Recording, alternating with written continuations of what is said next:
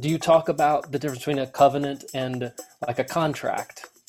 Or did you define for your kids, here's what an agreement is like that's more breakable? I'm trying to think of how to talk about permanence in terms of what impermanence looks like. What's up, boss? This is Abraham's Wallet. We span the gap between the austerity of obedience to God and the prosperity rising from faithfulness. Run your home and your dough like a biblical boss.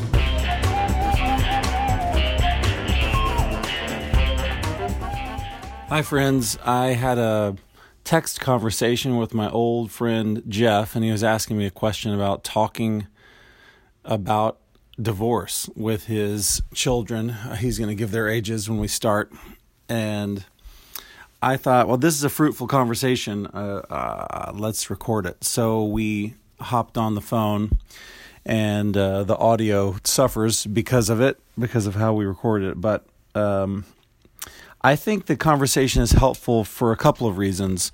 One, not only because of the specifics of talking to your children about divorce, that really that's a very practical question these days, but also we get into simply how to teach children, how to lay foundations. And one thing that you're always looking for as a communicator, by the way, some of you might not know this, I got a communications degree. Jeff and I have written screenplays together. He still writes screenplays. I don't do that anymore. And I'm also a professional speaking coach to executives. So I'm really used to trafficking in the waters of how to put messages together. And one really important thing about teaching anyone is that you have to start with what they know, and you have to build a foundation, and you get into universal truths first that must be laid, and then you can build on top of that more complex ideas. It's exactly the way that we teach children the ABCs. Then we teach them how to string those sounds together so that they can make two-letter words. Then you can make a word that goes P-O-P, pop. And we don't tell them we're teaching you how to make P-O-P, make pop, because we want you to read Shakespeare someday, and we want you to be able to write operas. We simply start at basic fundamentals, and we build from there. So that's kind of the stuff that Jeff and I are going to get into, is how do you lay foundations in your children in such a way that when the slings and arrows of society that come against them, those foundations will stand. So that we do talk a little bit about protecting your children, keeping them innocent, which is something I really believe in their first 6 or 7 years particularly. And in that same time, it's no good just shielding your children from every bad message if you don't also take that same time to lay foundations in them. What's the point of keeping them sheltered if you're not doing something with that time? So here we go. Let's hear from me and Jeff.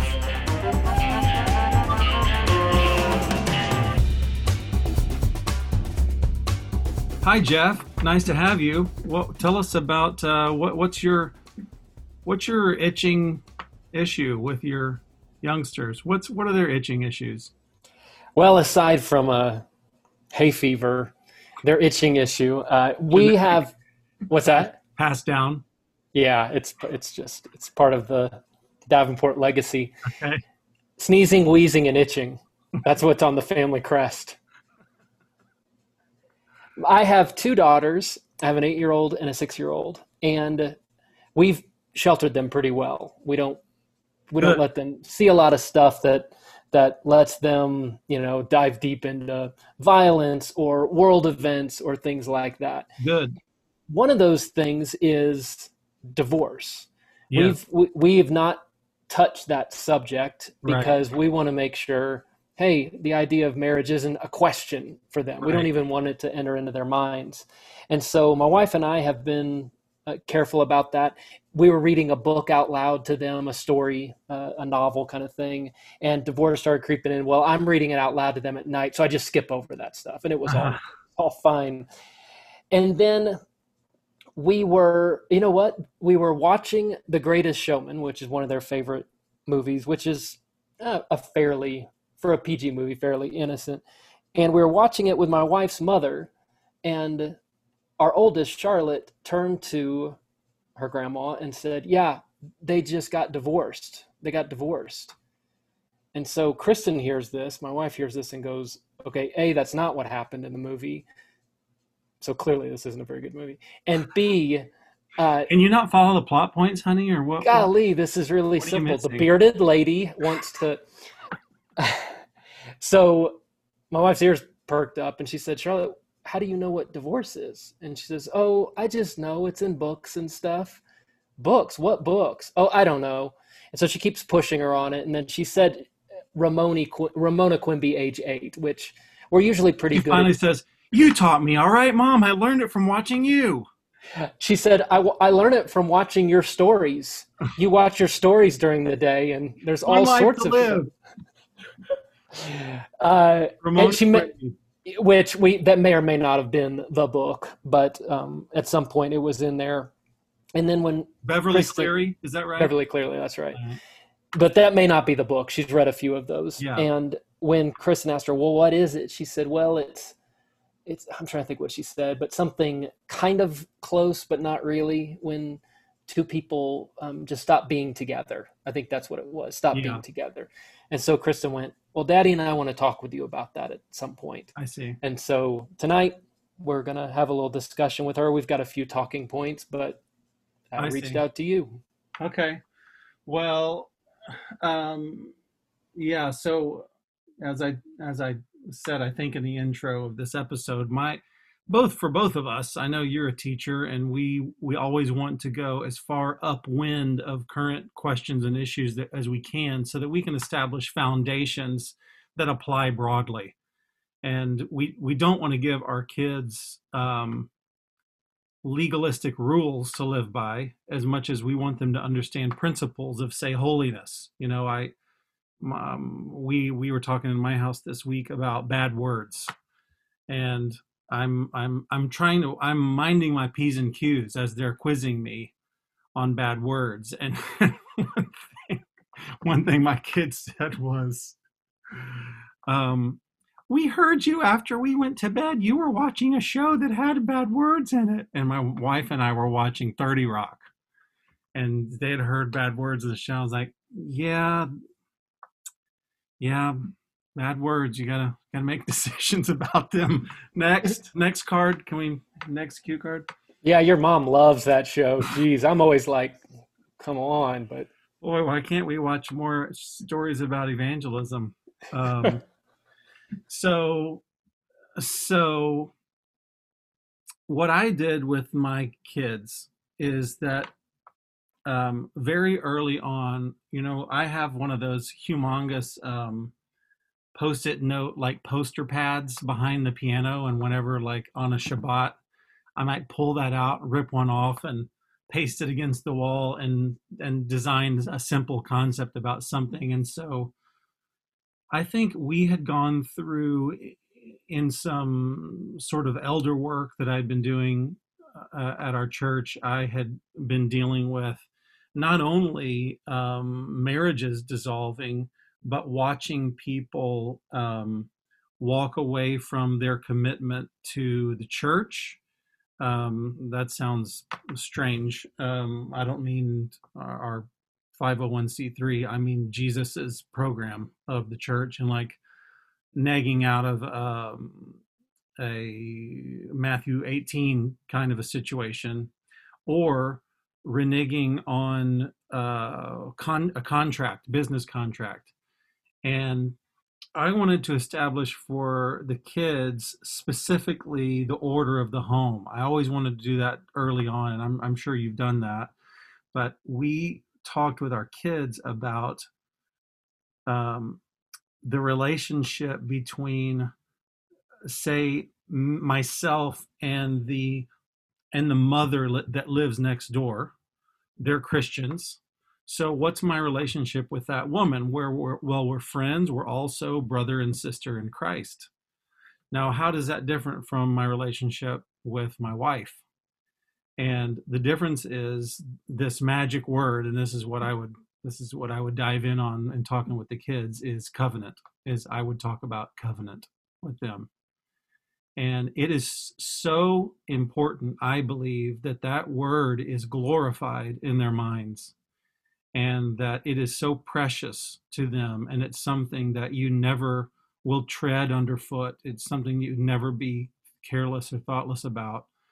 And I also want them to understand, and whenever you talk to your kids, your wife is listening closely, and if ever I have another father around or a disciple around, I want them to sit in on those conversations, because guess what?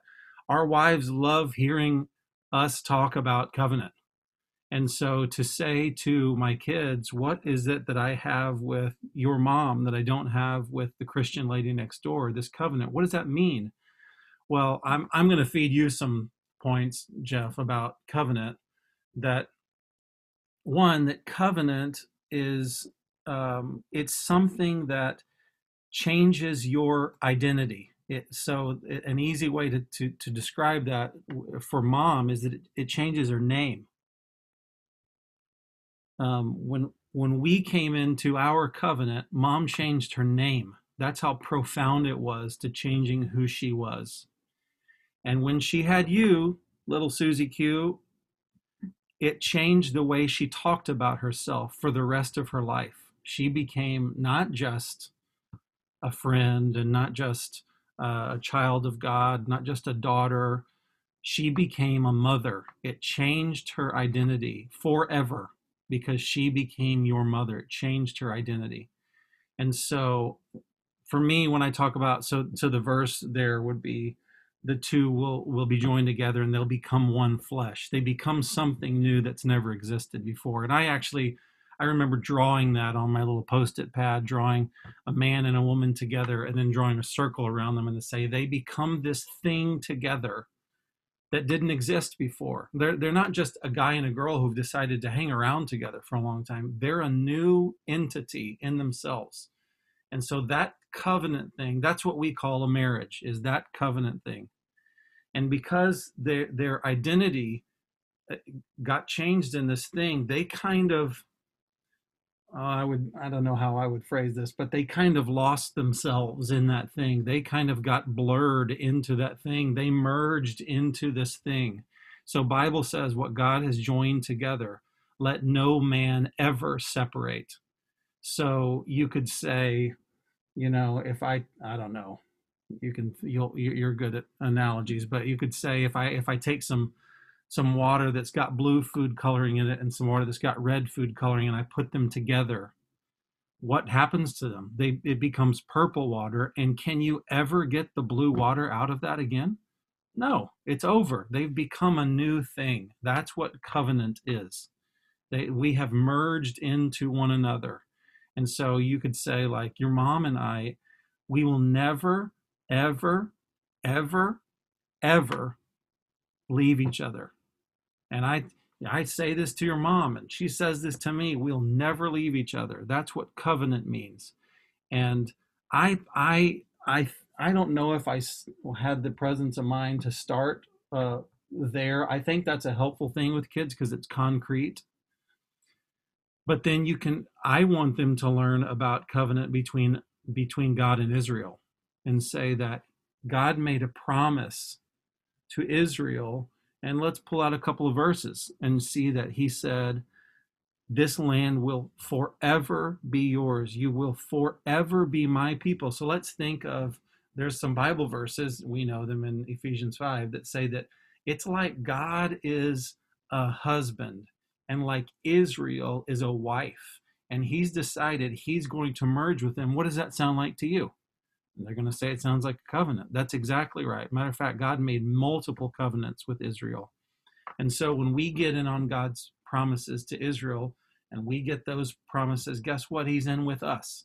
He's in covenant with us. That means he'll never, ever, ever leave us. That means that we are in relationship with him forever. This is such a precious thing, girls. Oh, we're all gonna pray. I'm using language that I use with my family, but we're gonna pray as a family when it's time for you to get married. We're so excited. That's a family decision. That is such a big deal. We're not gonna just cross our fingers and hope you date the right person. We're all gonna be looking together. I'm gonna be looking among all the young men that you know, and I'm gonna be asking God, which is the right man? And you're gonna be asking that. And we're gonna be praying and thinking and talking together. And then when it's time, you'll come into covenant with this man, and it'll never, ever, ever stop again. So I think that's profound to establish covenant, that it changes your identity, that it's insoluble. Biblically speaking, it's insoluble. I like Tim Keller's phraseology. He says that a covenant is a promise of future love. It's not just how I feel about you right now. It's a promise of future love. And you could tell them in the Bible, there's always blood involved.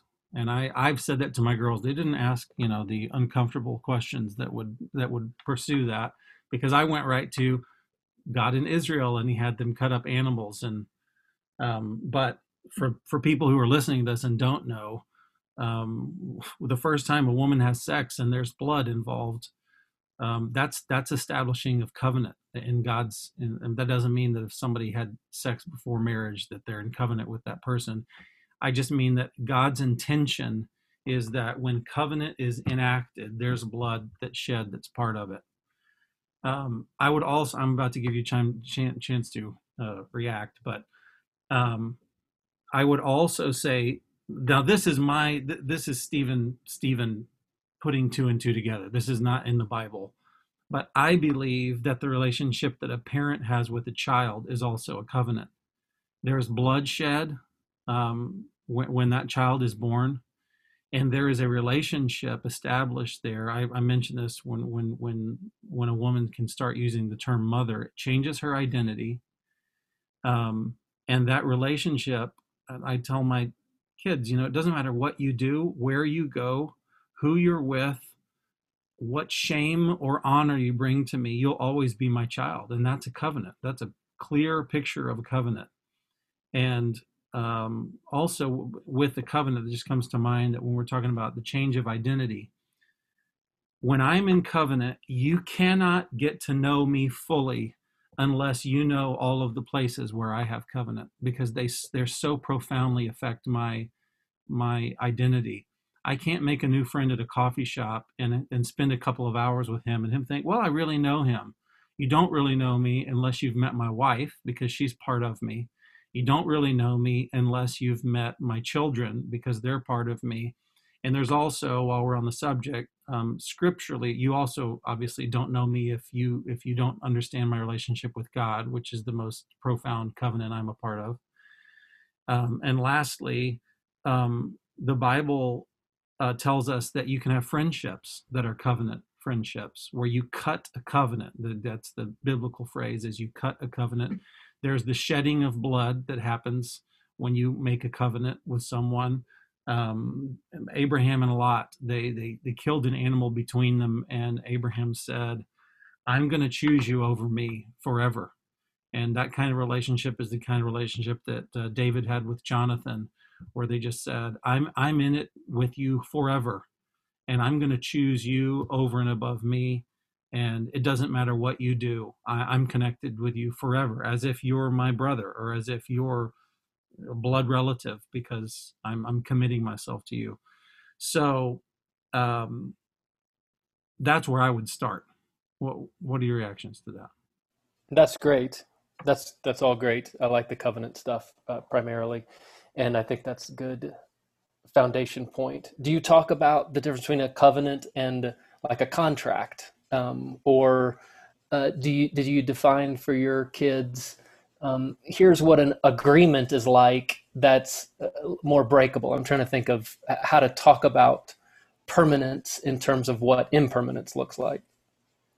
Yeah, I think that we have talked about that, but I don't think when I first was teaching covenant, I don't think we got into that because I wanted them to understand, I'm highly invested in having my children be highly invested in our family, and I want them to see that they're connected to each other in a unique way. They're connected to me and mom in a unique way. They're connected to grandparents in a unique way. They're connected to cousins in a unique way. And I want them to understand that. Um, we have, we're kind of in an interesting season where we're talking a lot about business with our kids, and we are talking about contracts with them. Um, but no, I know for sure because we talked to them so early. I think we got into this probably at maybe 4 and 6 when we started getting into covenant. And I'm sure that we didn't introduce contracts in there, but your kids could probably understand that, and that might be helpful. We got into that because we heard murmurings on our street of kids talking about uh, girls married to girls and boys married to boys. And so, obviously, in the way that I'm talking about covenant and marriage, I'm asking my kids, could a could a man ever have this kind of relationship with another man in a covenant of marriage? Of course not. No, of course not. Could two women ever have this relationship? Of course not. Well, what if somebody said, I don't care what God says. I'm going to do it the way I want to do it, and I'd rather that I was in a relationship with another man like this, and we'll tell everybody we're married. What do you think of that? What would God say about that? And the girls are just running around the house screaming, waving their arms like it would be unclean. They're just like, that's unthinkable. Well, obviously it's unthinkable. So we didn't get into, well, some people do this. I just taught it as a mate. What if somebody wanted to do this? Or what if somebody said, we just really like each other. We're not going to do the covenant thing exactly, but why don't we have kids in a family, but we won't do covenant? And then they're also totally nonplussed. How could you do that? That wouldn't be a secure way to start a family. The kids wouldn't even know for sure that the parents were always going to be together. You couldn't do that. You're right. And I just leave it at that. You're right. That's nonsense. And God would never stand for that. And so I'm trying to just set that we laid that, foundation years ago. And then as things come against that, we always refer back to covenant. So, well, Jenny's family down the street, we hear they got a divorce, or they're getting a divorce. They're getting a divorce. What does that mean? I'm asking the kids. Well, I think they don't want to be married anymore. Well, that's weird. What do you think God says about that? Well, God says that a covenant is insoluble, or whatever, that you can't be broken. By the way, I know that might strike listeners as untrue because of what a lot of evangelicals have taught for a long time, but I won't go into great detail. I could about divorce, but I'll just say Jesus says whoever divorces his wife and marries another woman commits adultery. Now, adultery is a sin of a married person having sex with someone else outside of their covenant. That's adultery. So when Jesus says whoever divorces his wife and marries another woman commits adultery, we should go, well, how's that possible? I thought they ended the previous divorce. So how is he having sex outside of his marriage if he's getting a new marriage? And Jesus would say, it didn't go away. Didn't go away as far as I'm concerned. That carries into you can find that if you just take that logic throughout the scriptures, you'll see it. That's the way things are talked about. So when people talk about divorce, I mean, when our kids talk about divorce now, then we will remind them of course, any kid who gets into divorce waters goes through insecurity because they apply it to themselves. So I would go over covenant again with them and say, now, what is covenant? How does covenant work in God's plan? What does that mean to our family? Well, that means that you'll never leave mom. That's right. And I'll never leave you because we're in covenant. And so my relationship with God is on a one-to-one with my covenant with him, my covenant with mom, my covenant with you guys, my kids. Those things are all wrapped up together. And if somebody we know, or somebody you know, wants to walk away from their marriage, what are they? I'm just asking the kids now. What are they saying to God? Well, they're saying that we don't want it. We don't want your covenant anymore. We don't want to be in covenant. That's right. Now, I don't mean when I say we don't want your covenant, I mean the offer that God has for man and wife to walk in this unique relationship. I don't mean that they're saying to God, I don't want to know you anymore. But they're saying this offer that you have for me to walk with my wife in covenant, I don't want that anymore because it doesn't work for me. So what do you think God says about that? He's so sad. And so I would take them to Malachi chapter 2, and I would show, or is it 3? And show them that God hates divorce. And so Malachi 2, God hates divorce. So we need to know this about God. And why does he hate it? He says that it's violence. He considers it violence against the other person and against covenant, the concept of covenant. And so how should we feel about Jimmy down the street and his parents getting a divorce? Well, we should feel so sad for him. You know what? Why don't we pray right now? God, would you protect little Jimmy's heart? And Lord, his parents, oh God, would you make their hearts soft? We ask for forgiveness to be a part of that scene. You could teach them that this is what happens when unforgiveness. I mean, to me, you can't talk about divorce without talking about the consequences of unforgiveness, because there's no such thing as divorce without unforgiveness. And I don't know. So I would want them to know two things simultaneously. One, the dire and profound consequences of doing violence to even the concept of covenant, and that has societal you can word this however you want. That has societal implications. It makes people inside and outside the church think less of marriage, because they just think, well, I could go in and out and it's all right. I could end this one and start this one. Not in God's eyes. That's not how it works. And secondly, I want them to see the gravity of it, and I want to build into my children mercy, sorrow, forgive me for using a popular word, empathy, for the trauma that people go through in divorce, and go like, it's so wrong. It's so wrong. It is not God's heart. Them's my thoughts. This is all great. Do you add anything? Have you added anything on how they should process people who were married, got divorced, and got remarried? We know some people in that category, and as we're talking about it to them. Now, let me just make the case, especially for people who are working with younger kids. The things that I'm describing, just leave them. Just let them harden like concrete in your children's hearts. This is one of the values of Jeff, what you're describing about protecting your children from all of the confusion that comes from society at large, and all of the permutations of here's what we think family is, and the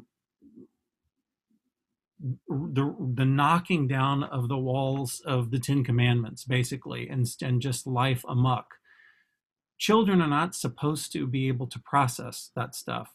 So what we're doing with our children, what you're doing, you're describing, I'm just describing it for anybody listening, is you're trying to protect them from the confusion and entropy of the world system, lay simple foundations in them, and as they mature, then they can deal with, if you will, exceptions where these rules are being broken. They'll be able to say, I know in my heart that these are God's standards, and I can see where people are breaking them right and left. And across the board, we want them to have in their hearts one God's standard poured into their hearts. That's our job as fathers, to train up a child in the way he should go. What way should he go? He should go according to the Lord's word. And we want to build into them a grieving and a sadness and a mercy for those who run afoul of God's ways. So now I've forgotten your question. How do you talk to them about people who got remarried? Oh, so as they age, then of course these complications are introduced more and more, and so we would say to them, you know what? I'm trying to think of a fake name for friends of mine. Billy. Well, we know our friend Billy Jones, our good friend Billy Jones, and they'll be like, well, I thought they'd been married. Y'all said they've been married for 10 years. How do they have a 20-year-old son? Well, that's a good question there. Well, Billy Jones, he was married before, and he had 2 wives before, and he was divorced, and now we all know Sharon as his wife, but that wasn't his first wife. And then this is just so standard for me, and I hope it is for dads out there, where when a complication like that arises, we would just ask our kids questions. So what happened to the covenant that Billy made to his first wife? He's done violence to it. That's right. That's what Malachi says. He's done violence to it. And what did God think about that? God is grieved. God hates divorce. Yeah, that's right. God is grieved by it. And Billy also knows that it was sin, and he's confessed it. We've talked about it before, and I've prayed with him about that so that he can be clear of that stuff. So how do we feel about Billy now? Do we angry at him because he's messed up God's law? No, we've all broken God's law. That's right. We've all, and if they aren't giving these answers, I'm feeding them these exact answers. We've all broken God's law. So covenant is a bigger offense to the Lord than a little white lie. It's a bigger offense to the Lord than I said I ate 1 Oreo, but I ate 2 Oreos. And I know that you probably already know this, Jeff, but while I'm on this soapbox, I'll just say the popular line that a sin is a sin is a sin, that's not founded in Scripture. A sin is a sin. So when we talk, I'm quoting directly from evangelical pulpits. So we would always tell somebody in homosexuality, I'm a sinner the same way you are, and I do things that are wrong, and they're just as wrong as what you've done, because I struggled with sex before I was married, and that's the same. No, it's not the same. Matter of fact, just read the scriptures, and you'll see there were specific penalties and specific sacrifices required of various sins, and God put them in categories. Now, any one sin will send you to hell. That's true. One sin will separate you from God, but there are different gravities of sin in God's mind. He doesn't call every sin an abomination. And he takes the reason I'm saying all that is because he takes covenant particularly seriously. So strong is it that if you read the first few chapters of Jeremiah, where God goes describing about how Israel had committed adultery against him, the Lord would say, I'm justified in sending you away forever for the sin of adultery. And I want to build that kind of gravity into my children just so they can have a godly worldview. Yes, it'll keep them from sinning. That's true, but that's not my main goal. My main goal is that they would have God's view of the world. So they would walk around going, wait, covenant is of particular interest to God. So yeah, I think it's important to talk with our kids about being gracious, receptive of people who have run afoul of God's laws, and also see that I have broken God's laws as well. So, and I mean, you're smart enough to know those things build on one another, and so that's the reason I want to have a conversation about it, because just if your kids ask a question that's like realm number 5 on these things, I never want to answer a realm 5 question. I want to talk about realm 1 and go, let's talk about covenant first. I'll get to that. We're going to get to that. We're going to get to that in maybe a week's time. But right now, we're going to start on this thing. And I would always start on covenant, teaching your children about covenant. That's all very helpful. It's a sticky wicket, at least on the surface. But when you come back to first principles, it seems like things get sorted out a little more easily. Yeah. Go ahead. Well, I'll just encourage you and all fathers. I mean, the encouragement in Deuteronomy 6 is that we talk about God's laws in our comings and our goings, when you're lying in your bed and when you're walking with your family. In every kind of situation, we're talking about God's laws and his ways, his Torah. That's his ways and his teachings.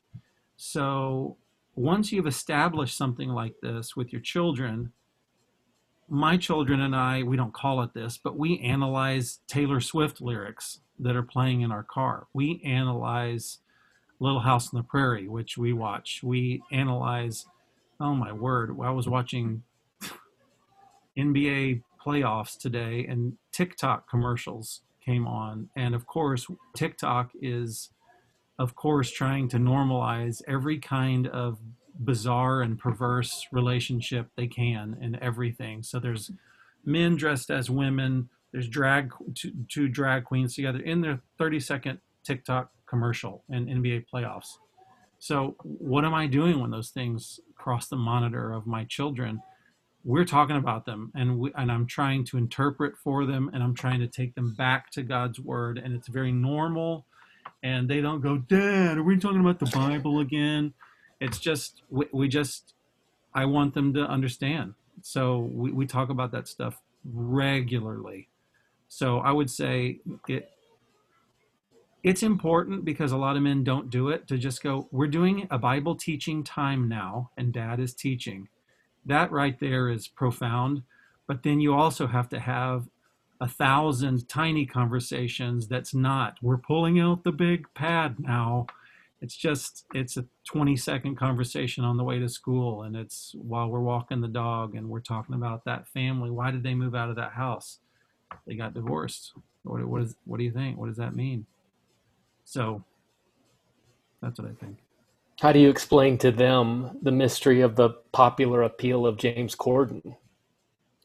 Now, there are some things that the word doesn't touch on, and so they're inscrutable to us. That's right. It's like UFOs. Yeah. What are we supposed to think about UFOs?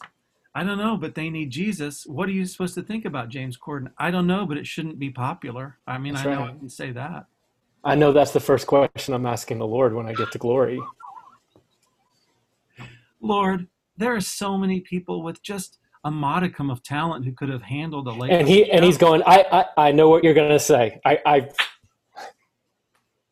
Last 10 guys asked the same question. I've heard this question so many. You know what? It's on a Q&A page that I'm putting up that you can just, I'm sick of answering this about James. Is it about James Corden?